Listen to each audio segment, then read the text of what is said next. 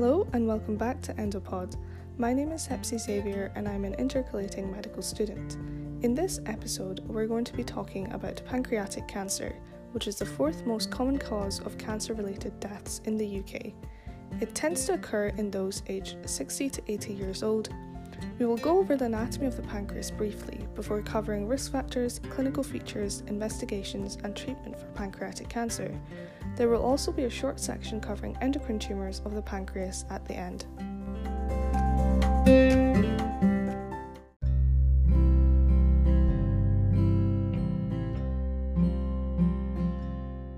Let's start with the anatomy. The pancreas is a glandular organ situated in the abdominal cavity. It has an exocrine function, meaning it produces digestive enzymes which are released into the duodenum through the pancreatic duct, and it also has an endocrine function, meaning it produces several hormones including insulin and glucagon. The head of the pancreas is the widest part of the organ and fits into the C-shaped curve of the duodenum. The tail is the only intraperitoneal part of the pancreas, meaning the rest of the organ is retroperitoneal. The pancreas receives its blood supply from pancreatic branches of the splenic artery. The head of the pancreas receives an additional supply from superior and inferior pancreatico-duodenal arteries. There are also some blood vessels in close proximity to the pancreas, including the aorta, inferior vena cava, superior mesenteric artery and vein, and the hepatic portal vein. This is important when considering hematogenous spread of pancreatic cancer and when determining whether a tumour is resectable or not. The pancreas is innervated by three nerve bundles: the vagus nerve, thoracic splanchnic nerves, and the celiac plexus. The celiac plexus is a complex bundle of nerves located at T12 and is responsible for transmitting pain sensation from the pancreas.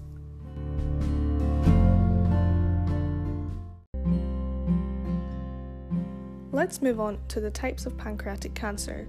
The most common type is ductal carcinoma, arising from the exocrine portion of the organ. There can also be other exocrine tumours such as pancreatic cystic carcinoma and endocrine tumours which tend to have better prognosis. The head of the pancreas is the most affected part, and about 25% of cases affect the body and tail. Tumours located in the body and tail are usually diagnosed in more advanced stages as they are less likely to cause obstructive symptoms.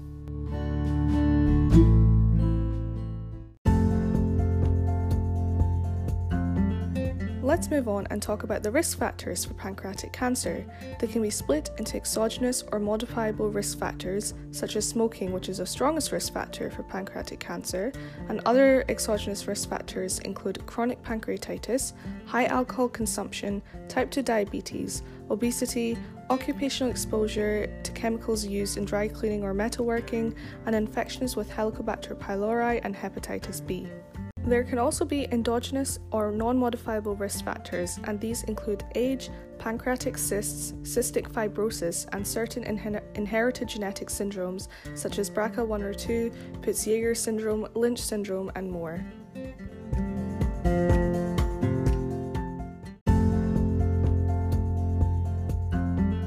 Let's move on to talk about how pancreatic cancer presents in patients.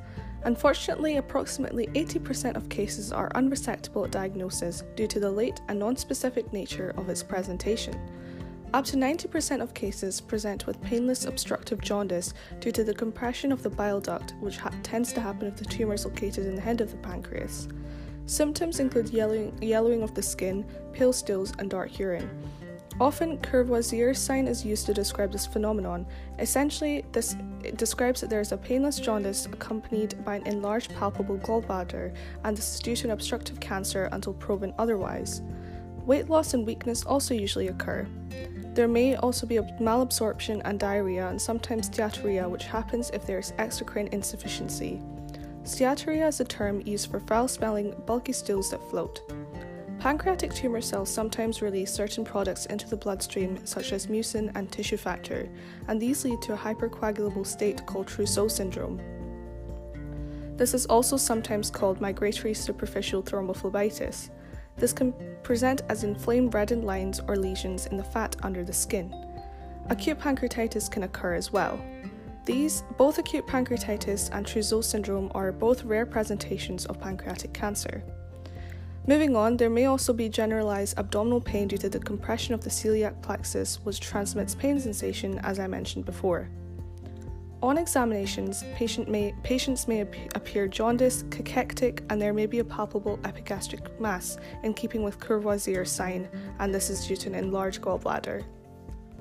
So, once you have taken a thorough history, examined the patient, and you suspect there might be an underlying pancreatic malignancy, what should you do? Considering the patient is stable and no immediate intervention is needed, some initial blood tests can be done. A full blood count might show anemia or thrombocytopenia. Liver function tests can show raised bilirubin, raised alkaline phosphatase, or raised gamma-GT. And the tumour marker with highest sensitivity and specificity for pancreatic cancer is CA19-9.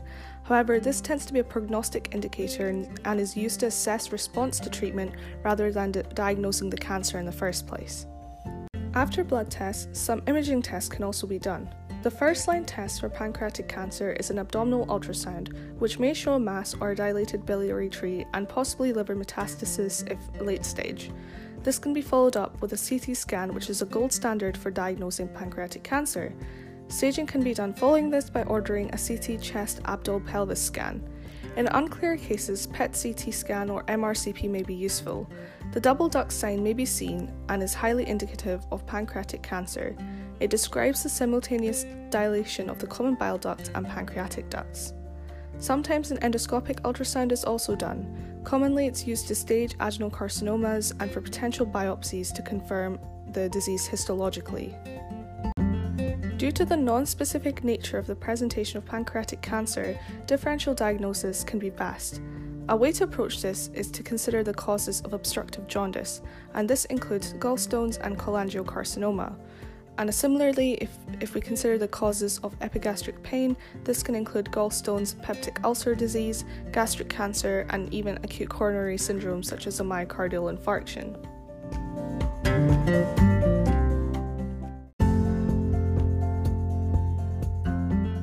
Now moving on to discuss the management of pancreatic cancer. The only curative option for pancreatic adenocarcinoma is radical resection. Unfortunately, less than 20% of patients have a resectable tumour at diagnosis. Tumour node metastasis or TNM staging is used for pancreatic cancer. Tumours are classified as resectable, borderline resectable, locally advanced, and metastatic. This depends on the level of contact with surrounding vessels such as the portal vein, superior mesenteric artery and vein, celiac trunk, and common hepatic artery. Patients with locally advanced or metastatic disease cannot be considered for surgical resections. Those who have borderline resectable disease should undergo neoadjuvant chemotherapy and chemoradiation before they undergo surgery. Typically, gemcitabine or FOLFIRINOX chemo regimens are used. If they have poor performance status and are unfit for such treatments, symptomatic management is done. This includes insertion of a biliary stent to relieve obstructive jaundice and pruritus, and malabsorption and steatorrhea can be combated with enzyme replacements such as Creon. For patients who can undergo surgery, the procedure depends on tumour location. For head of pancreas tumours, a pancreaticoduodenectomy, also known as Whipple's procedure, is performed. This involves removing the head of the pancreas, antrum of the stomach, first and second parts of the duodenum, common bile duct, and gallbladder. All these organs are removed because they share common arterial supply from the gastroduodenal artery. After this, the tail of the pancreas and hepatic duct are attached to the jejunum to allow drainage of bile and pancreatic enzymes. Then the stomach is anastomosed with the jejunum to allow passage of food. If the tumour is in the body or tail of the pancreas, a distal pancreatectomy with or without splenectomy and regional lymphadenectomy is performed. Both these procedures have high morbidity and complications including pancreatic fistula, delayed gastric emptying, and pancreatic insufficiency. After surgical procedure, all patients should receive adjuvant chemotherapy, usually with gemcitabine or 5-fluorouracil. So as you can see, pancreatic cancer treatment is highly taxing on patients. And in general, pancreatic cancer has high metastatic potential due to its insidious, non-specific onset, and prognosis is unfortunately quite poor. The overall 5-year survival rate is only around 10% for patients.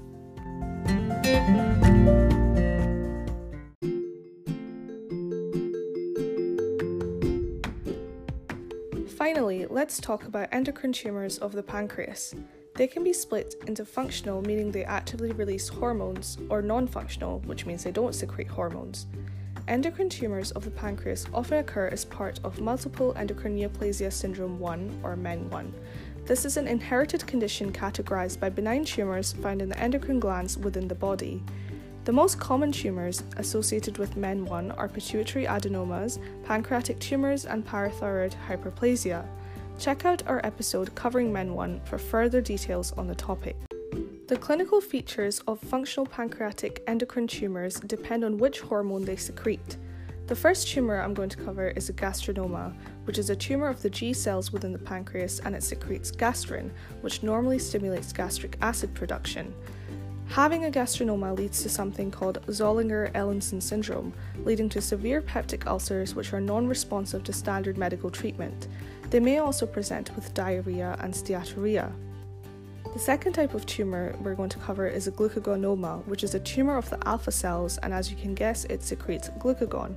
Since glucagon works to raise blood glucose levels, this tumour results in hyperglycemia and diabetes. It can also lead to something called necrolytic migratory erythema. This is a rash that often affects the genitals, buttock region, and lower legs.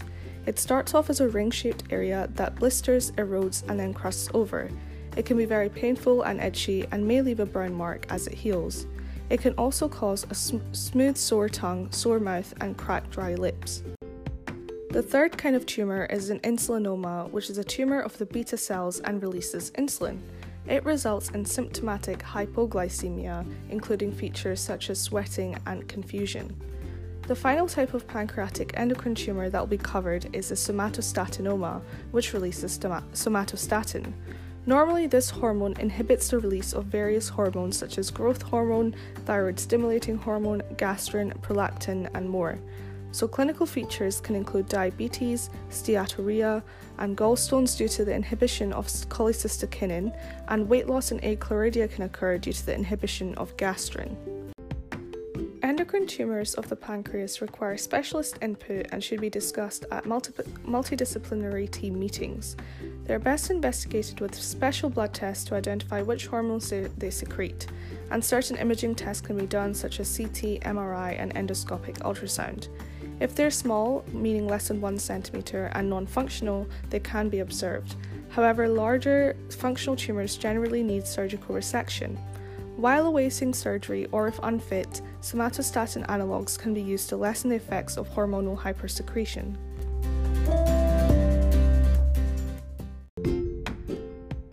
So, in this episode, we have covered pancreatic cancer in detail and briefly discussed endocrine pancreatic tumours. The main points to remember are that pancreatic cancer often presents late due to non-specific onset and has poor prognosis. The symptoms and signs include painless obstructive jaundice and weight loss. The mainstay radical treatment is Whipple's procedure. I hope you have enjoyed this episode. Please like and share this podcast with all your friends and colleagues. Make sure you're following us on our social media for updates and our exciting projects. Just search for Aberdeen University Endocrinology Society. Thank you for listening in. Stay safe and happy. This is Hepsi Xavier signing off.